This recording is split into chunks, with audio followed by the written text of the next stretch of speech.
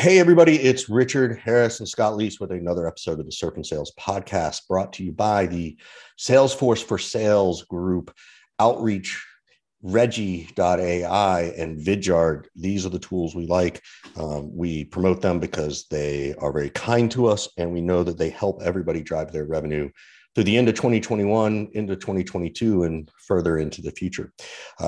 With that being all said and gone through, let's go ahead and introduce our guest, who is the CEO and co-founder of DemoStack, Jonathan Friedman. Jonathan, nice to meet you. And do you go by John or Jonathan? What do you prefer? Jonathan, usually people shortcut it all the time. So whatever works for you, but Jonathan usually. Yeah. Okay. And what is your middle name in case you get in trouble on the podcast? Right. I can give it, but then you can hack into my bank account and stuff. Right. Well, you and Scott know each other. So Scott, tell me how Jonathan got here, because Jonathan and I just met. Well, how we got here is I've been messaging Jonathan back and forth for over a year, probably, and then he would message me and back and forth and whatnot. So it's been a long time coming. So I'm excited to have Jonathan here. So why don't you tell everybody, first of all, what DemoStack is and what it's all about for anybody who doesn't know. Sure.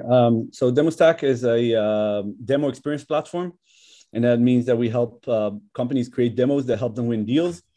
Usually, the demo environment is it's kind of the weird thing they keep in the closet, but they use it for demoing. It's usually something someone built a while ago. That's Acme or the Pied Piper kind of thing. It's always rickety, working kind of, but actually most people see it. And DemoStack just provides essentially the perfect demo environment. It takes away all the technical constraints there are. It lets you present your product in a clear, succinct manner, works at a time, share it, get analytics, and share the beauty of your product, help you connect the beauty of your product, and essentially win deals with a great demo environment. That's really in a nutshell. Of course, we can double click into anything here. What are some of the things that kind of universally sellers are doing wrong in their demos? So right now, I think the state of demoing, it's, a demo, I always say that the demoing is an intimate moment. Because there's a lot of song and dance in the outskirts of it, right? You can go to see my website, maybe you see a deck, all that stuff. That's all nice. But when I come and we're on a meeting together and it's live and I'm kind of sharing my screen, I'm showing you the demo. The demo is a very intimate moment because I'm showing you what the product is about and trying to walk you in an experience of what it would mean to use it. Now, everyone that ever built any product knows it's really, really hard. You need a lot of talented people working a lot of time together, and still some products are not good, right? So only, it's very hard to fake. It's a very distinct and real signal. And you can discount my deck, and you can discount my song and dance, and telling you how much customers love us, etc. But when I show you a demo and you can imagine yourself using it, and it talks about your use case, your problems, your everything, it's magic. It's magic, and that's when deals are won. That's the part I love, is that you have to talk about their use case, right? Every sales conversation is about their use case. Right? Even when you get past the use cases, they said yes. Guess what? You still have to go through the use case of the process on both sides. I'm going through that with a big company right now. It's a major pain. What are the mistakes people are making though? Like if you sat back and you watched the sales rep make a demo, right? Even without DemoStack, like what are you seeing them do wrong the most these days? Right. So there's a lot of talk about harbor tours. And like, look at my product, there's this, there's that, and you're on a tour, looking to the right, looking to the left, and kind of seeing a lot of interesting things. But to me, a demo is a product story. That's the middle of it. And if people usually don't hit the product story, the product narrative, or you can flip it aside and say the problem narrative, right? So a customer comes usually with a pain, else they're usually not even motivated enough to go and see a demo of yours. It requires a cognitive load to see a product, digest it, and learn it. So usually you come with a pain, and therefore there's a narrative. And humans, they're powered by narrative. They're powered by stories.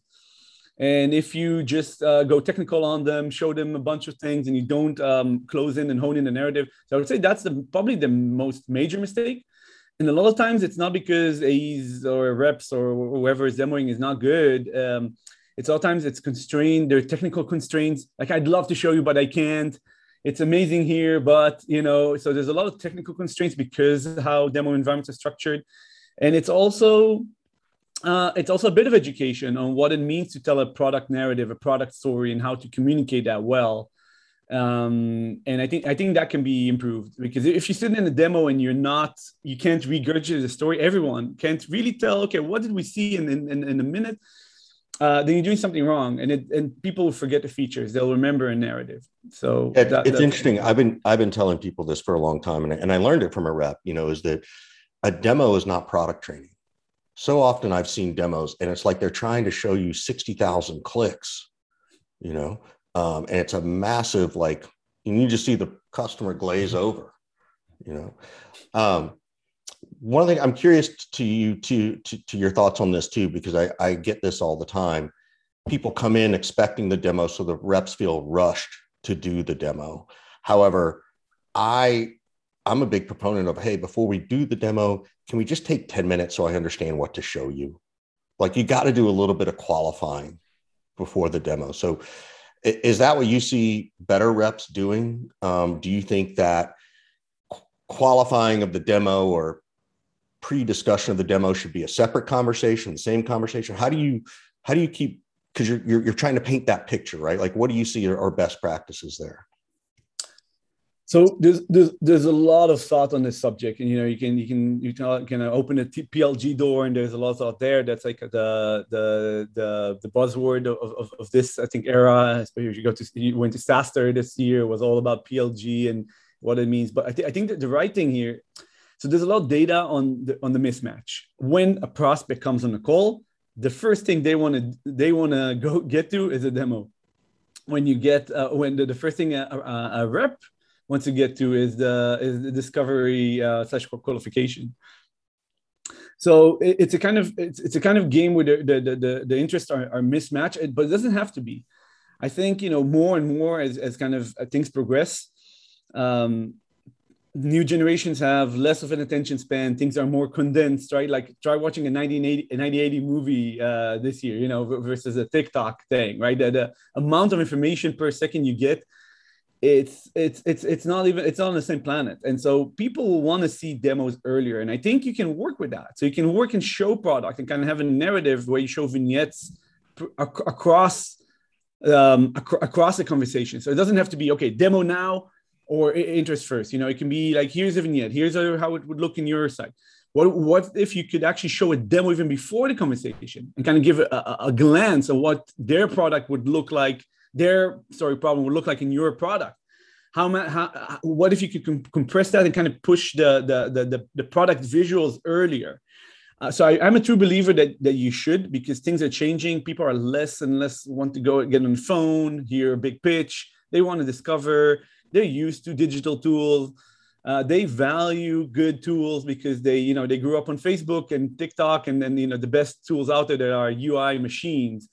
So they want to try it, and they feel that they can. So I think you need to compress the demo up. You can't have it like 5 meetings and then I'll show you.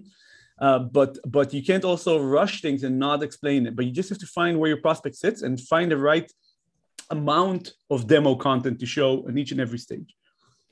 I think that's super good advice. And one of the things that I have seen over the years is people have no plan other than the first demo.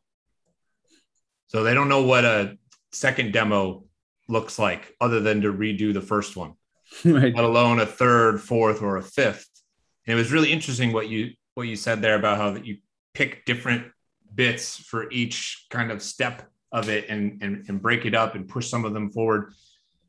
Do you find that the organizations who are running the best demos like have this structured? Like, okay, on our very first demo, this is what we're going to cover. On the second demo, when we redo it for other people in the org, we go this route. Do you think about it like that? Have you see that succeeding?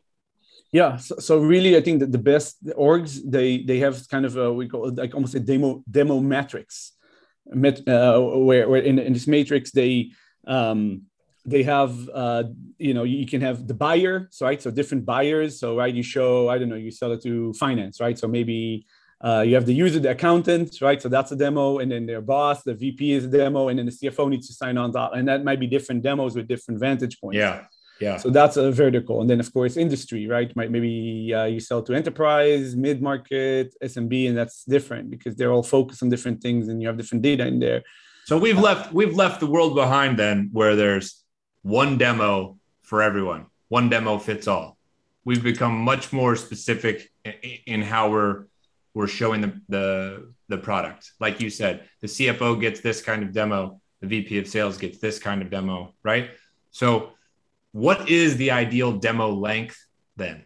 How much information should we be trying to, slam down people's throats? Are we looking at 30 minutes, 60 minutes? I don't know about you, Richard, but I have been on demo phone calls before that have gone on for 2 hours.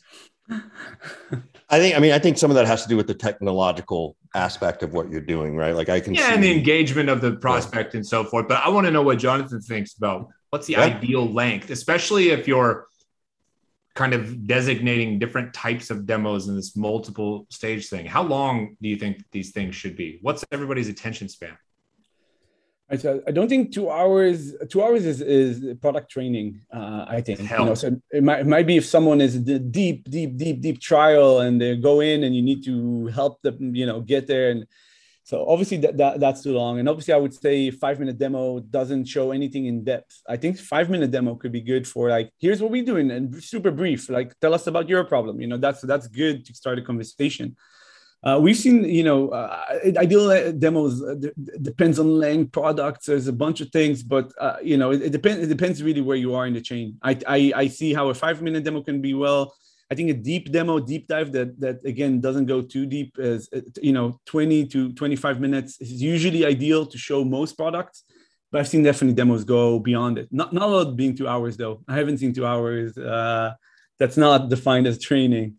Also demos, we're here thinking about the sales aspect of it, but there are different demos. You can do a demo for a webinar. You can do a demo when you talk to Gartner and you want to get into be ranked somewhere. You can do a demo for prospects. Like, we love doing demo for our prospects, for candidates, that we want to have join, because we think that you should see the product. So in the recruiting process, you're sometimes doing demos of the product?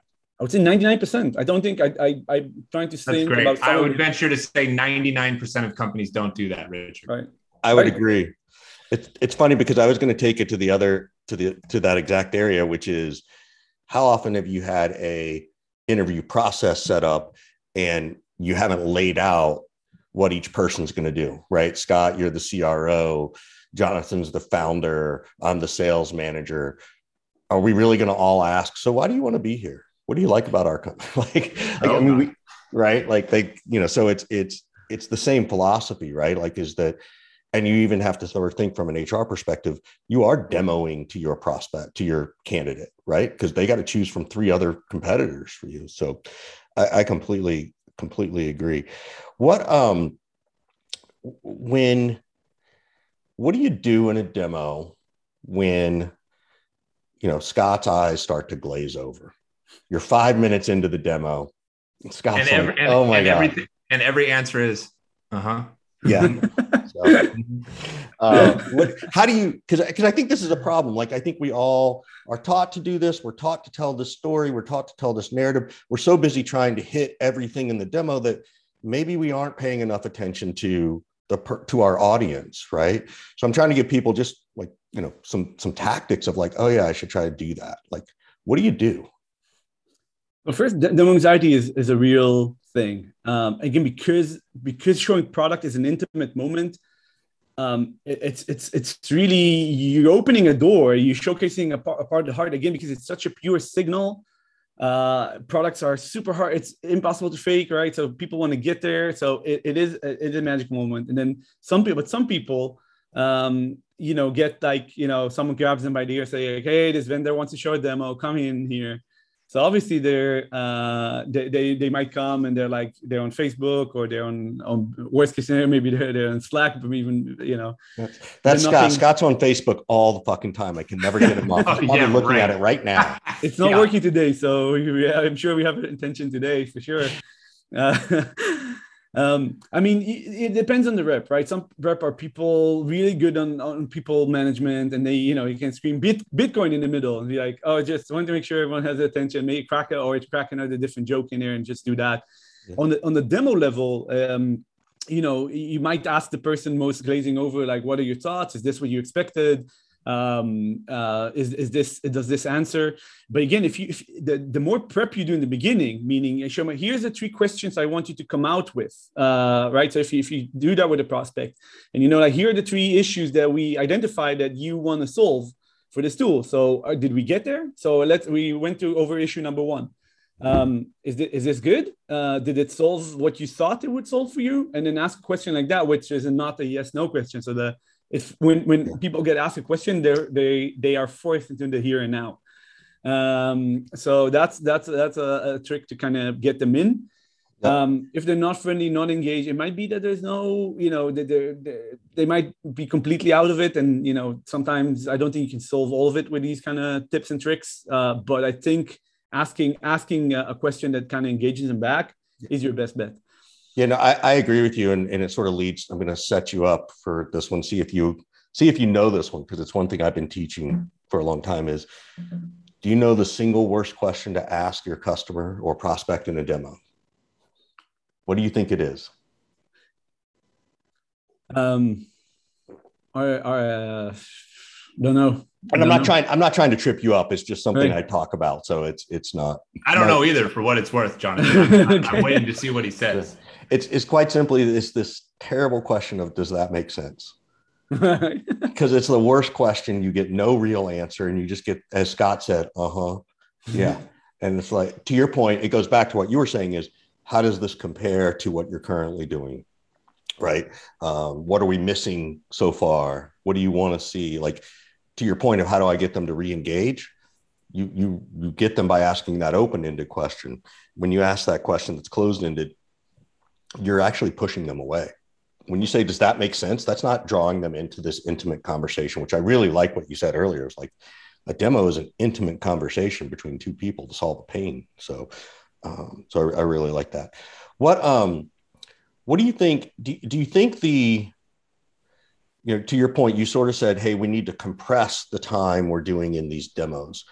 How do you see the value of the explainer video demo and an actual demo? Like, do you have both? Like you said, there's different kinds of demos. Like, do you like having both of those things? How do you see that?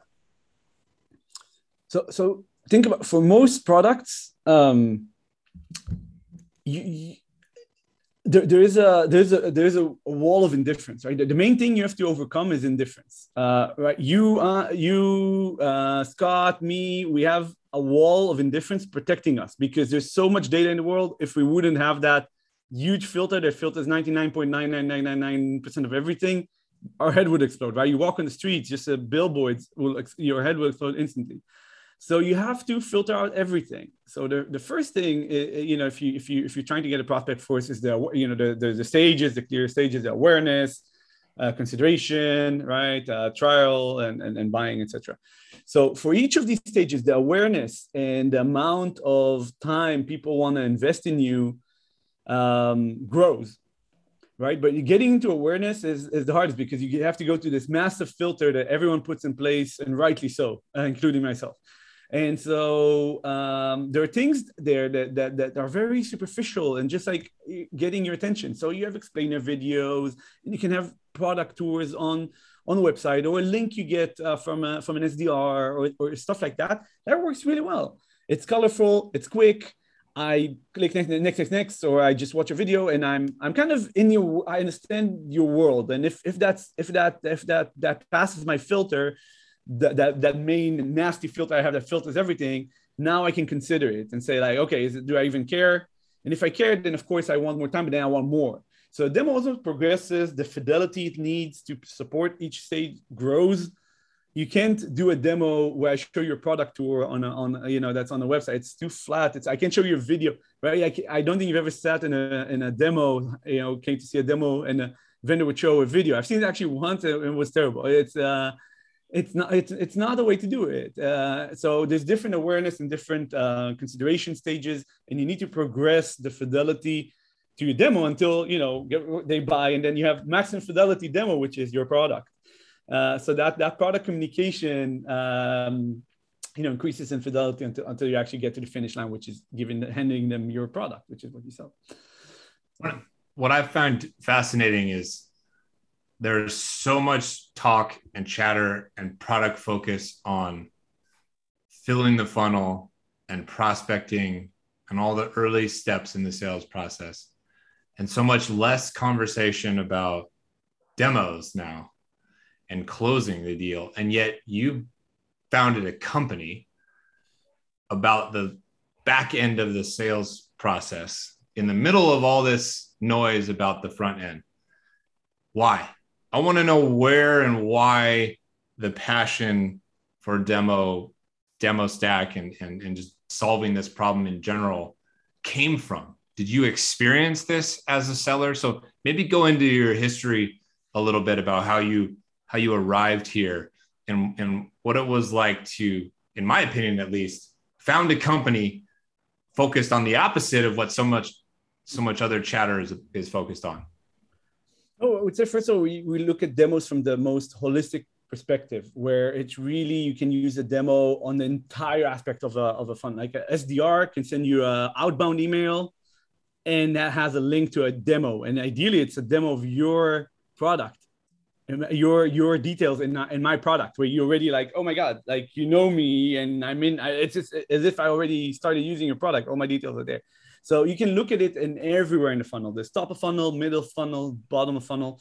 And essentially, if I would need to summarize Demo Stack, we're in the business of product communication. We're telling a product story. We're helping you tell the product story. And that can be all over, from marketing, sales, CSM, even executives, etc. But my story actually coming into this is, I think the first time I saw what a good demo actually means, and that goes by my history. I've been an entrepreneur most of my career, either a regular entrepreneur or one time I was an entrepreneur inside a big company, not even big, a $5 billion company. I guess that's fairly big. First time was with my previous company called Reactful. We were in the conversion optimization space, and I would come with a demo that I didn't realize back then, but it was mind blowing. We would come and show you your website, and we'd show you how we would change it in the fly, without you telling us anything. Or I would show your website, I would fold it in 3D and show you something behind it and add stuff to your form. And a lot of people would be like, whoa, how did you do this? And would still remember my demo years after. And actually at that time, I was against us investing in a demo environment. My co-founder back then, who is again my co-founder here at Demo Stack, he said, no, we should invest in it. He didn't ask me, he built it, and he was absolutely right. I was absolutely wrong. I came into the demo issue again at TripActions. So I was hired in TripActions to build TripActions Liquid, which is the expense management, essentially part of, or no expense actually part, travel payment part of TripActions. And there I was building this beautiful product from the ground up. And at some point I wanted to start demoing it. And when I was demoing it alone, it was all okay. But quickly, it became impossible. Do I give every rep access to the admin panel? It's a fintech product. So do you give them all the admin access so they can move millions? But if not, I can't demo the admin panel, which is what we're selling to finance teams. How do we do that? Do we show TripActions' own use of this? We can't, right? Because it has real data in there. So what do we do? And so my instinct and what I told the team, I thought, okay, I'm brilliant. I have an easy solution. Let's do Pied Piper. They become a customer and we show that. I think I had it. I was like, go home. That's what I get paid the big bucks for. But actually that didn't solve anything, because this Pied Piper thing is empty. And no prospect was like, oh, Pied Piper, that's me. Nobody felt it actually talked to them. We had a few users, but it was all empty. it was so much less nice than showing the real thing with real data, which you can't, of course, because GDPR, CCPA, all that. So we suddenly had this demo environment that was suck. And my aha moment was my realization that we're building two products. We're building a regular product, and we're build up TripActions Liquid in my case, which I love, and Nourished and all that. And this kind of side project that was for showcasing, that we try to invest as little as possible, but actually more people saw it. More people see your demo environment than ever see your product, which is huge. And then if you invest a little bit in that and try to do the minimum amount of work because you want your engineering to build features, you're stuck in a conundrum. And there's always this gap between product and sales. Sales want to tell a product story. Product is building products for customers. And that gap, when I realized that was my aha moment. And I woke up to the idea that every SaaS company is probably in this conundrum. And of course, research kind of showcased that as well. It's amazing. Richard, Yeah. I've never had this thought that Jonathan just said. I've never had this thought that more people see your demo than actually use your product. That is interesting. Yeah, that's good. You think about all the people you're showing the product to who don't buy, don't become customers, right? Yep. And maybe 4 to 1, 5 to 1, it can easily be, plus candidates, plus investors, plus a million people. Yeah. Right. And I'm just thinking about my pipeline. Jonathan's like, investor pipeline, recruiting pipeline, all this other stuff. It's very true. I've never thought about that before. I'm having an aha moment. I totally agree, because I'm sitting here going, I should build a training program around that, right? So, because to Jonathan's point is that it's all about the conversion, right? If I can increase my conversion from my demos, what does that do to my revenue, right? Like, it's critical. And yet I don't see anybody giving demo training. Like, I don't really see it out there. So it's pretty interesting. So Jonathan, I got a couple of questions. So one, I assume you grew up in the Netherlands before coming to the States? I'm from Israel originally, but I have like a long history with Holland. I lived there as a child, came back to Israel after Army service. I went there again to do college. So overall, I lived almost a third of my years. And the reason I'm asking, and I'm fascinated by it, is what do you think is the difference between some of these places in the business environment, right? Selling into America versus selling into Europe, selling into Israel, or vice versa. If you're over there and you're trying to sell here, what are a couple of things people, maybe they know it, but they just never sort of brought it to the forefront of their mind? What do you see as different? Well, Europe and or is the Netherlands, right? I can talk of all Europe, although, you can kind of combine a little bit of Europe, but Europe and the US are very different places. And Israel is, again, a third different place. I'm super happy I have all the experience of living on all these wonderful places, because I learned a lot and opened my mind to how you can perceive the world and what you're into it and what you're doing. It really, really helps broaden your horizons. Sometimes Europeans, when they see US sellers approach them, they feel they're very aggressive and they're very, animated and very talk a lot, but not show substance. So they can discount that a lot. And it's not because the seller is not good. It's just a cultural perception thing. It can be very different. And I think on the flip side, US people can feel like, Europeans are very cold, 5 p.m., everything, they drop everything and go home, which is true. The work-life balance there is a whole different game. They value it a lot. And there's just different perceptions, right? Like in Europe, for example, when in the travel industry where I was, and before, like they really care about, trains, for example. In the US, nobody cared about trains. So you wouldn't know that not trying to be in Europe, or, a carbon offset is huge. There's something like that the US thinks about it as well. But in Europe, it's like ingrained. Like if I buy a flight, I wanna do something about it, because I realize I'm taking a toll. So there's different perceptions in how the world works. I would say Israel somewhere in the middle, probably more skews towards the US. Israelis in general, they have an issue. It's because they feel like they know US culture because they watch Friends and they watch all these shows. They're 100% sure they know US culture. And they come in and they're like, Israel is very buddy because it's so close and small. It's like the size of New Jersey, right? So everyone. I'm 2 steps away from anyone in Israel, most likely, and they are from me, from the prime minister to the last, person somewhere. and they come and they're buddy, but they don't understand, when someone in the US tells them, oh, it's interesting.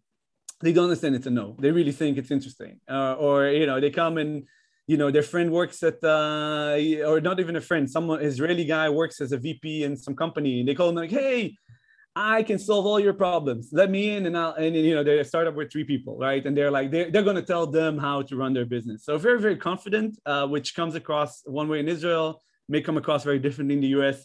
And actually, because they know the language and because they watch all the shows, they actually know US culture. And I can tell you, they 100% don't. It's very different. So I can attest to this because I have a couple of friends who are Israeli, and there's definitely a sense, and look, we know not everybody is this way. Like, we get it. Like, we're not going to overgeneralize, but for a moment we will. There's definitely the sense of they know how to tell you what to do better than you know what to do. And what you should do is, and sounds very much like what we do for a living, Richard, as consultants. A little bit. But the interesting thing that at least I've experienced is that I also think that they're saying it from the heart because they care. Like, they're passionate about it. It's the delivery maybe they don't necessarily understand, which could be said the same for us as we go to Europe. We care, but our delivery needs to adjust. So it's not a slight to any of those to our friends from Israel. This has been great. Jonathan, we're going to ask you our final question is, what do you want to ask us? But I want to give a quick shout out to Salesforce for Sales, Vidyard, Reggie.ai, and Outreach. Please check out our sponsors and their tools and services because they will help you achieve what you're trying to do. And by all means, certainly get in touch with Jonathan over at DemoStack. This episode's been massively enlightening, at least for me. And I've always known to do better, but I've probably taken it for granted and never researched it enough on how to do better. So hoping it drives some people that way. So Jonathan, what can we answer for you? I'd love your guys' take on the PLG movement and all that. Obviously, it's making a lot of waves. SaaStr, you can walk a meter without hearing PLG in some shape or form. I wonder how does that impact you, your thinking, your work, and just your take on it. Scott, you want me to go first, or you want to go first? Go ahead. So I was never aware of this word or verb or whatever you want to call it till I guess maybe a month or two ago when we interviewed, was it Breezy? I think, right? Yeah, Breezy from Correlated. Yeah, who was talking all about product-led growth. And I'm like, what's that term? I had no idea. So my problem, though, is that I agree with it. However, I have a massive disdain for buzzwords. So as soon as I hear PLG or product-led growth, it's just the next iteration of somebody's algorithm, right? Or our version of AI is better than everybody else's version of the AI. But I'm biased that way, right? Because I hear these kind of phrases all the time. What is encouraging, though, is that people are looking at it as something that they should get better at, right? And so for me, that's actually good.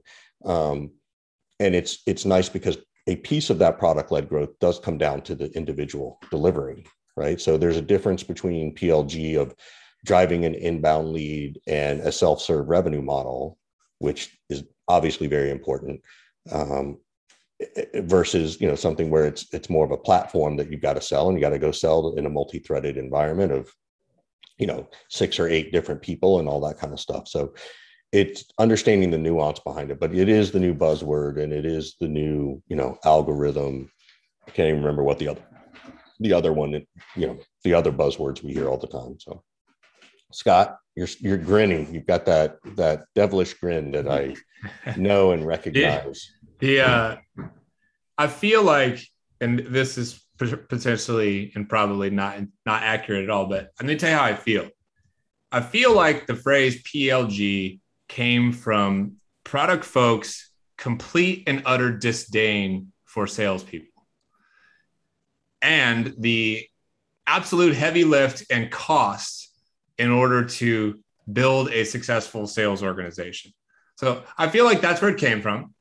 And so as a sales leader, I obviously don't love hearing that. And so my skin, bristles as soon as I hear it. I think to myself, well, PLG is great until all of a sudden you need a fucking salesperson to actually convert off of these free trials, or as Richard said, this more complicated kind of sales process. So there's a lot of people who do PLG till they get to $1 million or $2 million in ARR, and all of a sudden they're like, well, fuck, now we need salespeople.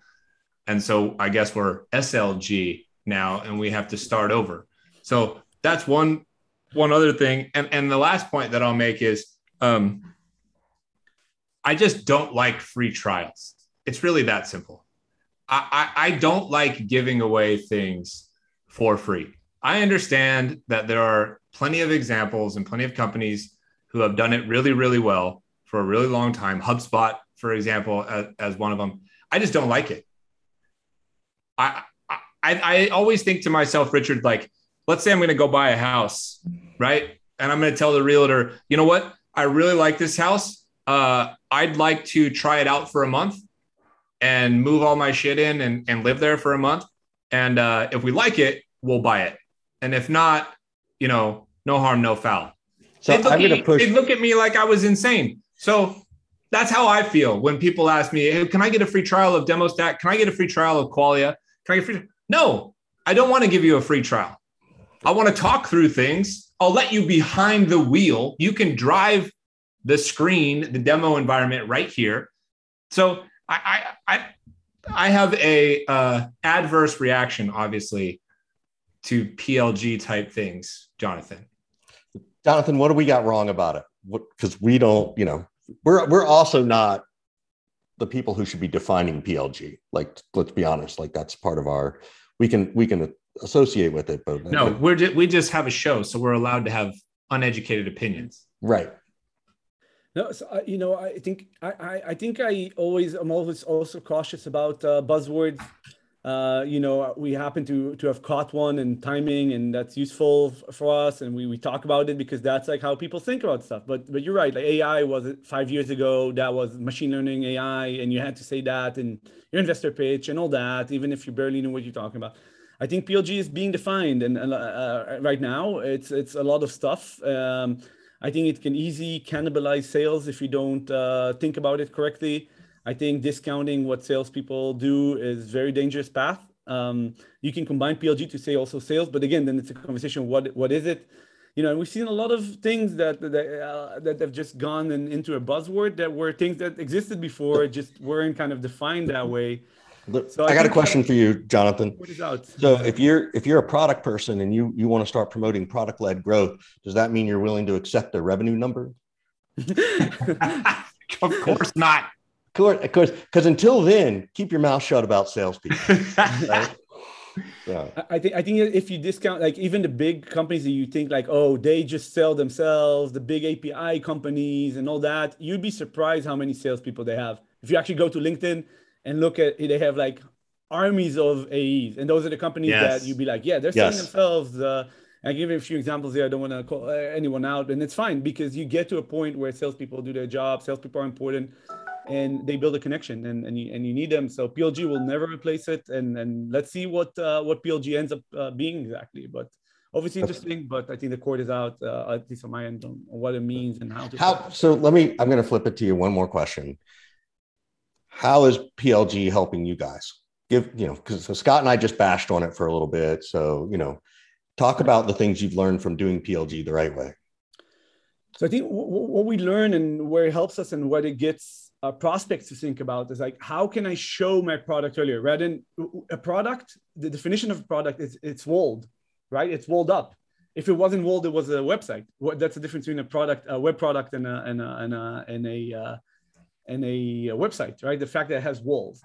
But if you have walls that you need to, because you need to protect the product, people need to log in and all that good stuff, communication becomes hard because that communication is also walled up. So PLG helps people think on how they need to unlock that, how they can show people the information, how they can give the product experience earlier. And I'm betting essentially with DemoStack that the way to do it is create that replica of your product that looks and feels exactly like the real deal, that then you can communicate because it doesn't have all the heaviness of a product and all the protections and all the stuff you need. So for example, if you show a demo and someone asks you, hey, can I get a link to play around with it? You as a rep might be thinking that, oh my God, I need to provision Okta, I need to set things up, I need to connect to Salesforce, 5 different things. And, even PLG, even if you're not doing the whole PLG and you don't bite into the whole thing, you're still thinking, how do I empower this? And for example, demos, you can just send a link out and be like, yeah, here, show your boss. Good. And you actually get analytics about that. So you know if you're getting in and actually playing with it. So you can go. So that kind of stuff of like, how do I communicate the product? How do I do it earlier? How do I think about communicating my product in different stages? Top of funnel, bottom, middle funnel, bottom of funnel.